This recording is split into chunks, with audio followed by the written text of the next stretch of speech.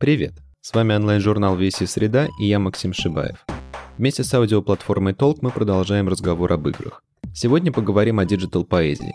Могут ли видеоигры быть поэтическим высказыванием? В чем разница между традиционной и современной поэзией? Что такое диджитал-поэзия и где она обитает?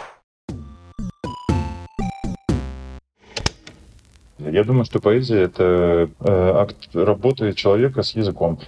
Под работой человека с языком я подразумеваю не его использование языка как функцию, но его творческую работу в языке. То есть, когда человек из существующих уже каких-то объектов создает новый объект, когда сумма двух переменных равняется больше, чем эти переменные по отдельности. То есть, когда 1 + 1 равно не 2, а что-то новое, например, 3.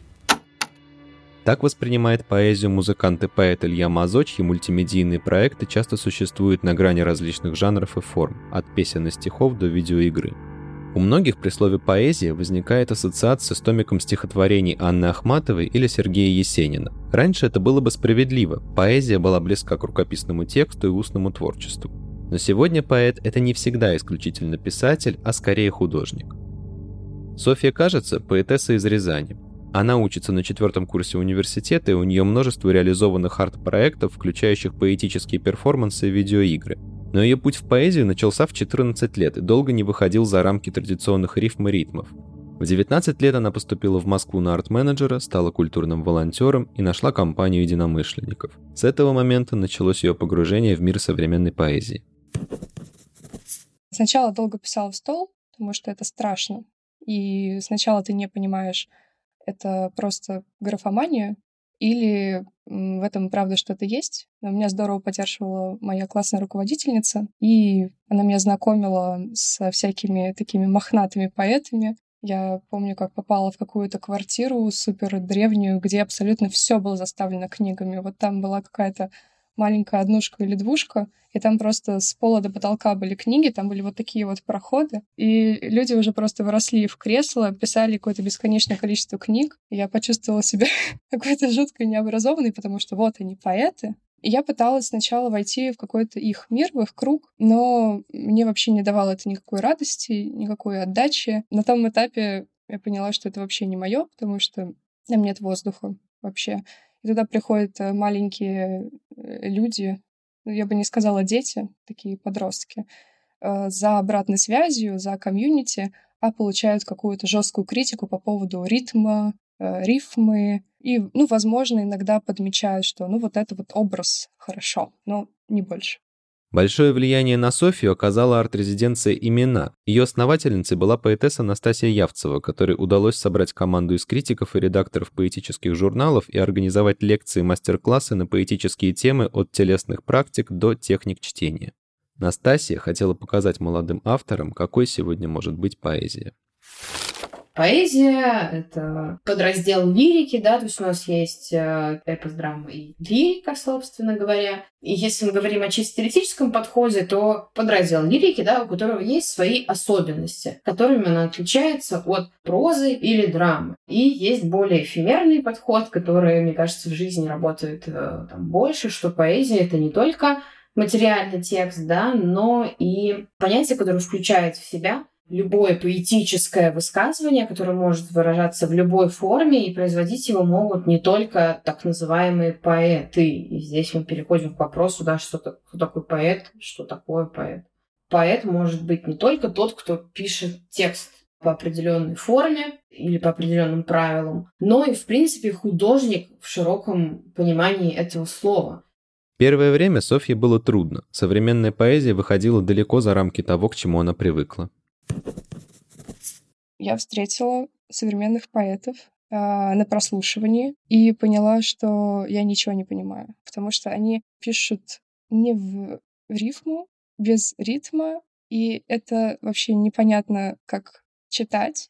Я вот реально первые полгода общения с ребятами, когда я читала их тексты, я думала, боже мой. А они, наверное, читали мои тексты и думали, боже мой, какая она консервативная. Михаил Гронос — это современный российский американский поэт, чьи работы вдохновляют новое поколение авторов и служат интересным примером актуальной поэзии.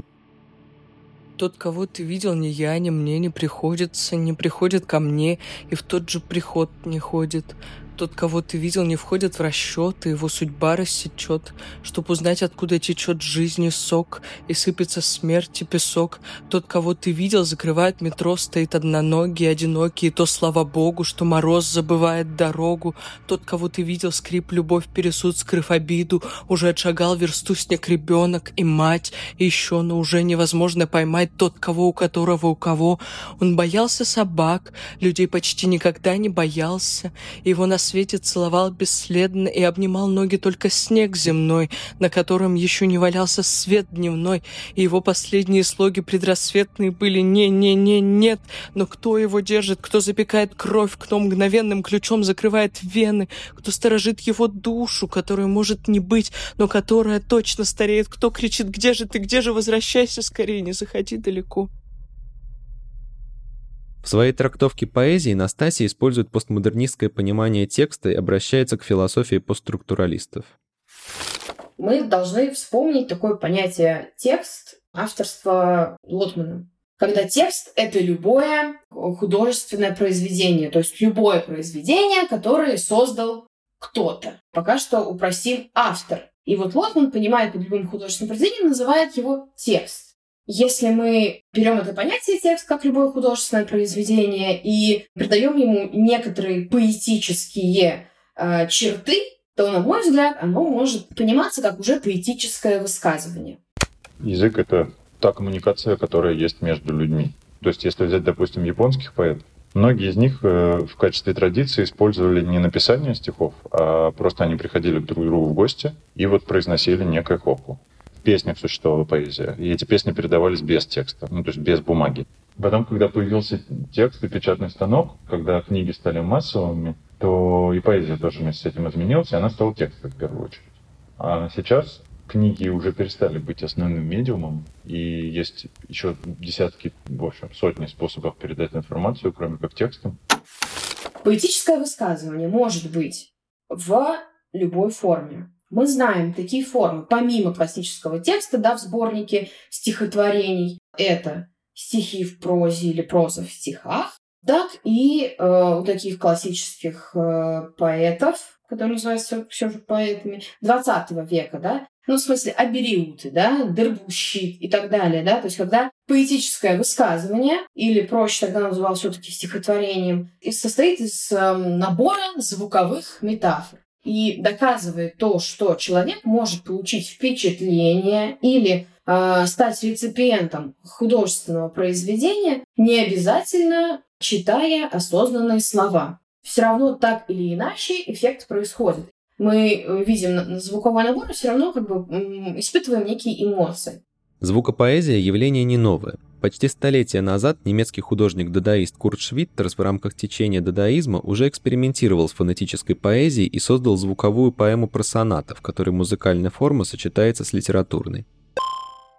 Rumpftilfto, Zionse die uns Karmü, Zionse die Urins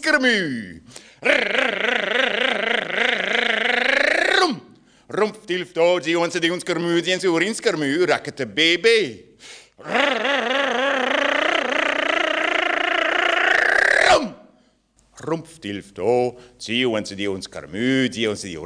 Rakete BB, Rakete BC. Столкновение с современной поэзией стало для Софьи стимулом к действию. Довольно скоро она предприняла первые шаги к самореализации и начала работать над созданием поэтических перформансов. Потом, я помню, мы делали следующий перформанс, который назывался «Снаружи и внутри», где мы ходили по подоконнику библиотеки и читали стихи внутри. И там еще был такой бортик снаружи, за стеклом. И мы говорили на свой лад примерно об одном и том же, при этом была какая-то граница. То есть мы, с одной стороны, слышали друг друга и не слышали одновременно. И нам казалось, что все дело в недопонимании, что огромное количество боли можно избежать простым диалогом, и мы пытались эту границу преодолеть. В современной поэзии важное место занимает эмоциональное воздействие, через которое поэт обращается к аудитории с определенным посылом. Если в эпосе главное — это сюжет и движение персонажа из точки А в точку Б, и в целом какое-то вот это повествование и сюжетные повороты, то именно в центре лирики и в центре поэтического высказывания находится чисто эмоциональное воздействие на реципиента. Какими средствами это будет достигнуто, здесь как раз-таки уже отдается на волю автора. Одной из новых форм поэзии выступает диджитал-поэзия, при создании которой используются мультимедийные средства. Поэтическое высказывание, созданное таким образом, остается в той медиасреде, в которой оно было создано. При разграничении диджитал-поэзии на подразделы Настасья опирается на статью Михаила Родина «Между физикой и лирикой», в которой диджитал-поэзия воспринимается как новая форма поэзии. Электронная поэзия создана помимо человека, с автором выступает машина. Машина это может быть компьютер, может быть какие-то другие вещи, которые обладают так или иначе заложенными в них алгоритмами. Они ими оперируют. В электронной поэзии существуют такие подразделения. Во-первых, это гипертекстовая поэзия. Это когда мы можем открыть какую-то ссылку, и по этой ссылке будет открыт текст. Гипертекстовая поэзия, по сути, это игра. Когда весь текст, может быть, не весь, а частично, состоит из гиперссылок. Такой отрывок мы можем увидеть, например, в очень каких-то ходовых статьях Википедии. Когда мы открываем статью в Википедии, и буквально весь текст, вся статья о чем-то испещрена гиперссылками. Объяснить это слово, объяснить там вот это. То есть, когда мы видим, когда буквально весь кусок статьи синий, да, и у него куча отдельных ссылок на каждое слово. Вот в гипертекстовой поэзии также могут быть выделены отдельные слова или целые метафоры. И в зависимости от того, как этого хочет автор или как хочет читатель, можно по этим гиперссылкам переходить и получать продолжение художественного произведения. При таком раскладе в гипертекстовом произведении может произойти 1000 вариантов художественного произведения. Потому что если ссылок несколько, читатель может пойти сначала по одной, потом вернуться и пойти по другой, а может, наоборот, продолжить свое путешествие по этим ссылкам, возвращаться к кускам, получая рефрены, и, соответственно, получая свой сюжет лирического высказывания, и вследствие чего получив различные эмоции от одного и того же произведения. Вообще, признак художественного произведения, когда человек может додумать свои смыслы, да, получить свои эмоции, они всегда будут разные в зависимости от, собственно, реципиента. При этом сам текст находится уже в электронной среде, в среде интернета, да, и распечатав его, мы не получим того же самого воздействия, которое мы можем получить, воспринимая это произведение на компьютере. Существует также интерактивная поэзия, жанр, в котором читатель не просто читает текст, но выбирает пути его развития. Помимо гипертекстовой есть интерактивная поэзия, очень похожа чем-то на гипертекстовую, но при этом больше тяготеет к компьютерной драме. Яркий пример компьютерной драмы, я хочу обратить внимание, что это не поэзия, а мы немножко перейдем на другой тип, да. Очень яркий пример электронной, так называемой, диджитал драмы, да, это компьютерная игра. Когда перед тобой есть какой-то кусок или какой-то вопрос, да, задают твоему персонажу, а ты должен выбрать, как же на него ответить, да или нет. Я согласен пройти этот квест или не согласен. И дальше уже течение игры происходит по сценарию, который ты задаешь. Чем-то интерактивная поэзия на это похожа. Ты выбираешь, что происходит дальше, при этом повествование здесь линейное, в отличие от гипертекстовой поэзии. Поэтическими высказываниями в формате видеоигры могут быть не только нишевые, никому неизвестные проекты. Например, разработчики Disco Elysium из эстонской студии Zaum позиционируют себя как культурное движение в духе дадаизма. Видеоигру они скорее видят как художественную среду, с помощью которой можно воспроизводить определенные смыслы и высказывания. И в итоге сделали перформанс, который можно посмотреть. Вот он выложен на Ютубе. Мы снимали его в Рязанской заброшке. Он сделал в стиле игры, который тоже, кстати, чуть-чуть приближает нас к диджитал. То есть ты как будто бы играешь и встречаешь каких-то странных поэтов, а в конце игры становишься частью этого комьюнити. Следующим подразделом в статье Михаила Родина Настасья называет фларф, жанр или даже метод, в котором важную роль играют браузерные поисковики. Есть фларф-поэзия. Фларф-поэзия, она состоит из поисковых запросов. Хороший пример этому есть произведение «Мужчина и женщина», когда есть два скрина, сделанных в Гугле, и на одном написано «женщина это», а на другом «мужчина это», и заскринены, собственно, варианты продолжения поисковых запросов, которые выдает Google. По сути, авторами здесь является очень много миллионов людей, потому что Google выдает самые часто используемые поисковые запросы. Человек, автор этого произведения, скринов, собственно, это просто зафиксировал. Получается, что современная поэзия тяготеет к экспериментам и неординарным решениям. И если автору есть о чем высказаться, то формой для высказывания может стать все что угодно. Я сейчас все это время сижу, разговариваю, у меня открыт компьютер, и там сообщение от моего друга, и он написал мне: «Ты стал функцией дивана?» Вопросительный знак. Вот, я считаю, что это поэзия. Меняется в том числе и понимание авторства и творчества. Например, поэт может использовать нейросеть для генерации фраз, осмыслить их поэтически и запостить в телеграм-канал, и это тоже будет формой высказывания. Автор телеграм-канала Neural Machine подчеркивает, что контент проекта сгенерирован из бессмысленных комбинаций букв и представляет глитчи и артефакты машинного обучения нейросети Google Translate. Пусть безумие приходит естественно, как настоящая любовь. Я собрался ехать на драконе по лунной дороге, но только потом понял, что он был вымышленным. Давайте перестанем быть людьми и начнем жить как птицы, летая и разбрасывая по ветру свои страхи и сомнения.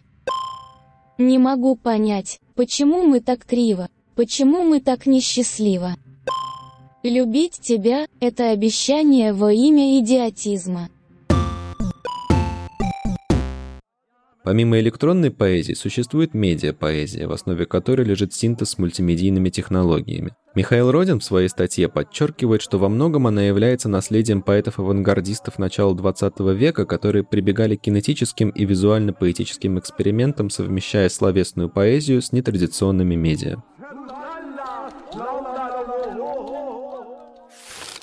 Первый тип – это электронная поэзия, у которых есть много подразделчиков. Вот. И, собственно, непосредственно так называемая медиапоэзия. И вот ее я называю True Digital, где у нас происходит взаимодействие поэтического текста с любым медиапространством. Визуальным, аудиальным или тактильным. То есть здесь уже могут быть разные варианты. И фишка в том, что цельным это произведение становится только при условии реализации вот этого взаимодействия. Если вы записали клип на свое стихотворение и выложили его в интернет, он не станет от этого диджитал-поэзии. Это будет всего лишь некой демонстрацией способа презентации классической поэзии. Есть отличный классический пример true digital поэзии, причем он отечественный, что не может не радовать. Первое — это компьютерная игра «Шахада-зима» Ильи Мазо.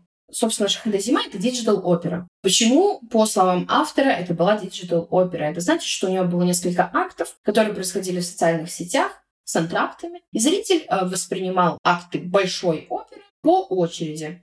Изначально сам вообще подход к «Шахада-зиме» был рассчитан как формат постинга именно в социальной сети, в которой есть некоторые посты, которые тебя куда-то затягивают, и так, в общем, в итоге никуда и не приводят, и как бы само это затягивание и есть вот высказывание. И для того, чтобы передать разные ее как бы стороны этого высказывания, недостаточно, например, записать альбом. Ну, то есть он записан, окей, звук передает многое, но этого недостаточно. И дальше там вместе с альбомом шла компьютерная игра. И вместе с ним шли какие-то еще мультики, там, зарисовки, коллаборации. Ты играешь от первого лица, у тебя вокруг панельки, такой типичная региональная зима, никого на улице нет, ты можешь ходить, смотреть, наблюдать, у тебя есть квартира, ты можешь в нее подняться, ты можешь поесть, можешь поспать, можешь погулять, понаблюдать, все. То есть это вот все, что происходит в игре. У тебя нет никакой цели, ты не должен выиграть, ты не можешь проиграть.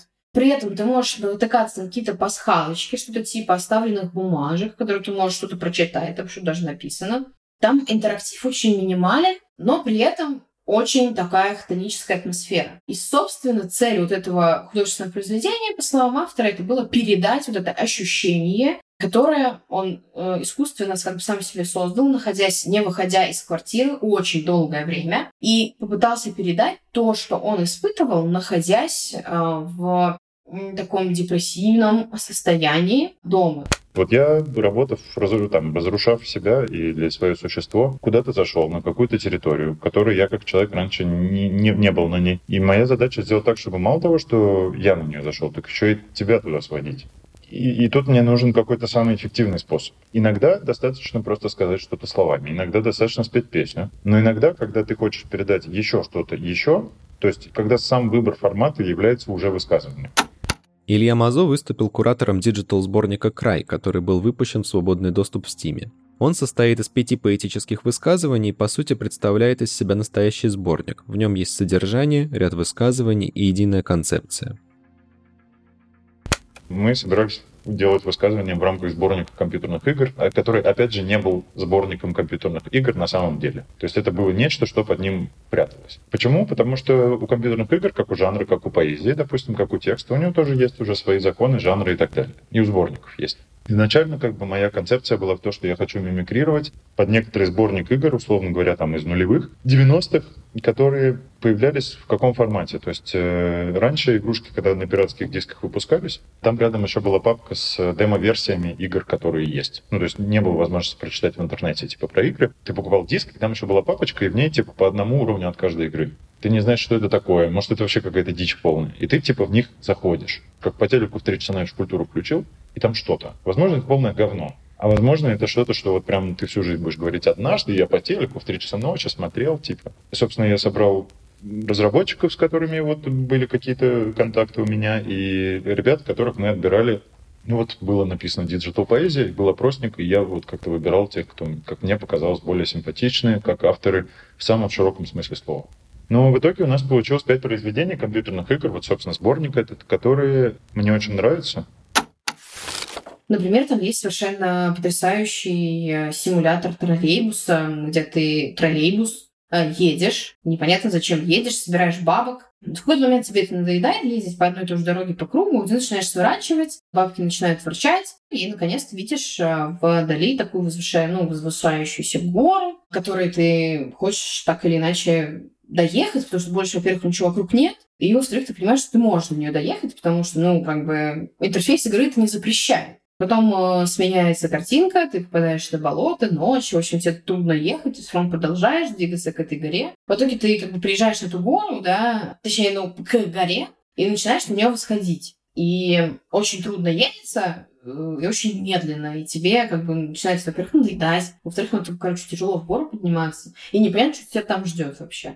Ты троллейбус, а троллейбус, как известно, это что-то, что всегда на проводах, и у него есть маршрут, троллейбус не может съехать с маршрута. И если ты съезжаешь с маршрута, то тебя, соответственно, активно ругают твои внутренние голоса. Там это бабульки. Твои внутренние голоса, это там правила какие-то, еще что-то, они тебе не дают. Там в религиозной терминологии это можно сказать, что это демоны твои. Но есть некоторая гора, некая вершина. И если ты вдруг решаешь, там написано, что это также игра про путь к мечте, если ты вдруг решаешься отправиться к своей мечте и свернуть с рельс, то они прям начинают тебя откровенно поносить.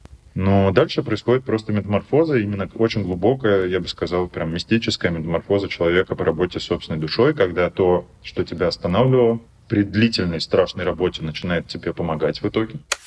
Поэтому в какой-то момент эти внутренние критики, эти бабки твои, начинают выходить и толкать тебя в эту гору. То есть работать на тебя. Наконец-то на нее поднимаешься, бабки эти все уходят, стоят, поют, совершенно прекрасная музыка играет при этом. И ты начинаешь лететь к солнышку, твой троллейбус, в общем, летит, бабки поют, ты улетаешь вдаль, и все, и получаешь это освобождение.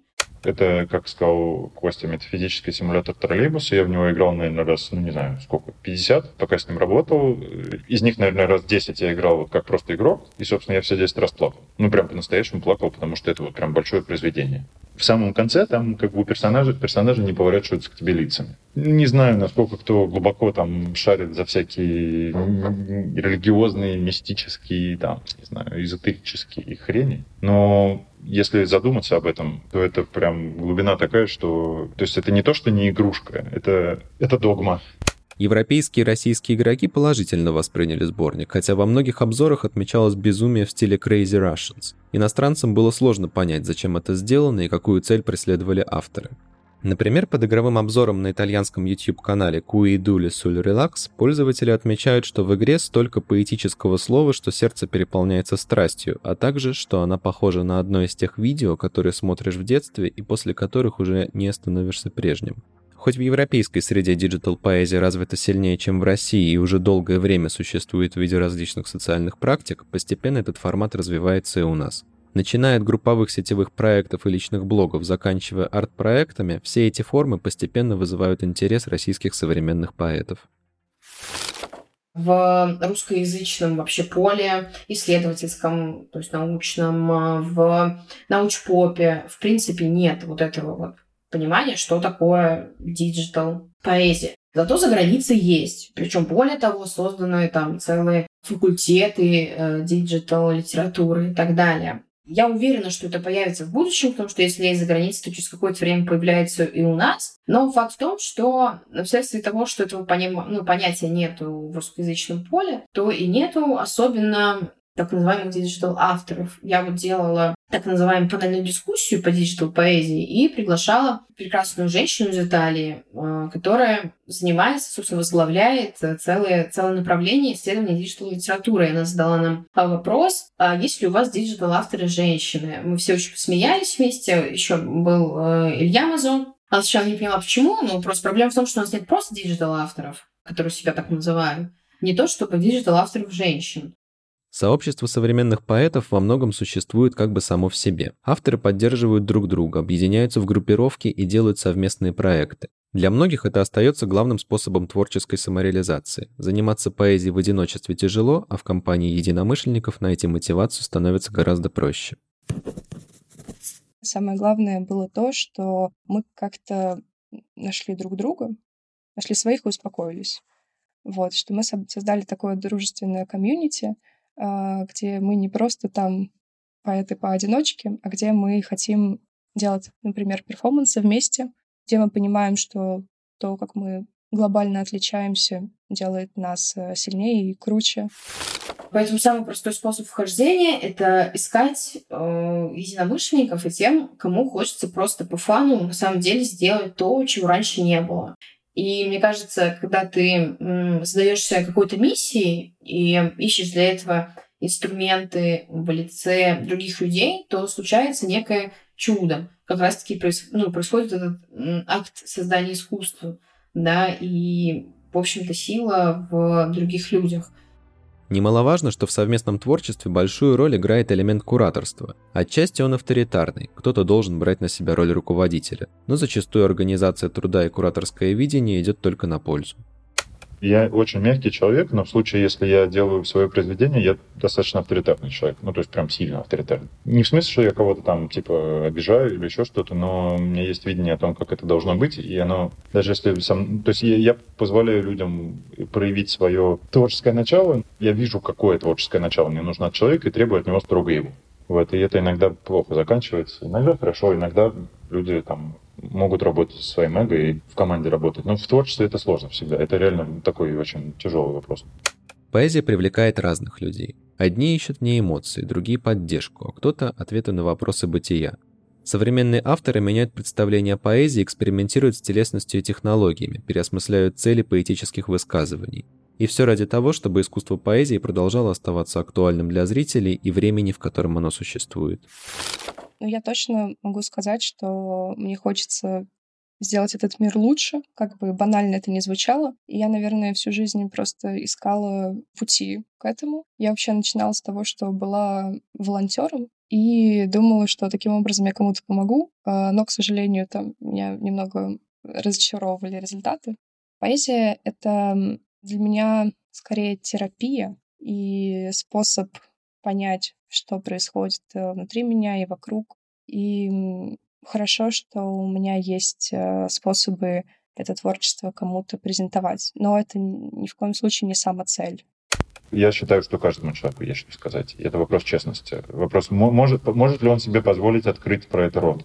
Дальше, если ты что-то нащупал, у тебя что-то начало там внутри звенеть. Само высказывание. То есть это не в смысле, что типа строчка родилась, а в смысле у тебя есть что-то, что вот оно. И ты это чувствуешь, а другие это не чувствуют. И в этот момент ты, по сути, должен задуматься о том, как это передать. То есть ты должен подумать о том, с кем ты разговариваешь. Строчка нужна для того, чтобы был ритм. Ритм нужен для того, чтобы войти в сознание человека, для того, чтобы это можно было пропеть, для того, чтобы расставлять акценты на определенные слова. То есть у всего этого, об этом не стоит думать много, потому что это не поможет. Все повторенческие штуки изначально это религиозные, экстатические штуки. Но у всего этого есть функция. Это функция эффективная передача информации. Первое, что должно быть у человека, это желание достучаться. А дальше вот вообще ему должно быть все равно. Если у него получается с помощью текста это сделать, значит, с помощью текста. Но если у него не получается, если есть какой-то другой, более быстрый, более емкий, более красивый способ достучаться, то жопа вообще текст. Не нужна ни одна буква не нужна. Если достаточно рисовать для этого просто карандашом на стене 3 буквы, то окей, вот это и нужно сделать. Не надо писать много слов.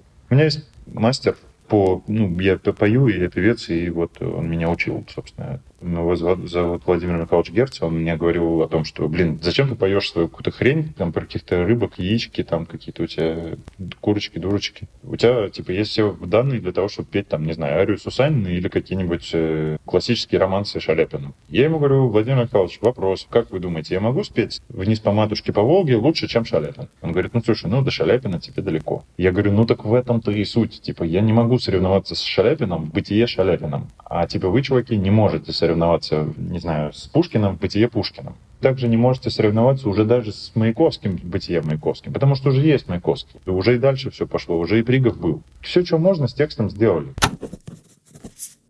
Все уже было. Не было только вас. Вы никогда не сможете создать столь же гениальные тексты, что и поэты предыдущих столетий. Вы не сможете создать реалистичные игры, какие сейчас выпускают, потому что на это потребуется слишком много ресурсов, много денег, много лет обучения. Но вы можете пропустить через себя все образы этого мира. Вы можете выдать что-то безумное, что-то совершенно новое, пойти туда, куда еще никто не ходил, и отвести туда за руку своих слушателей, своих зрителей. Это действительно то, чем вы можете помочь мировому культурному процессу. Дерзайте. Это был подкаст VC Среда, созданный совместно с аудиоплатформой Толк. Подписывайтесь на нас на всех платформах и не забывайте, что тексты, подкасты и художественные работы доступны на сайте ограниченный период времени и обновляются по средам. До новых встреч!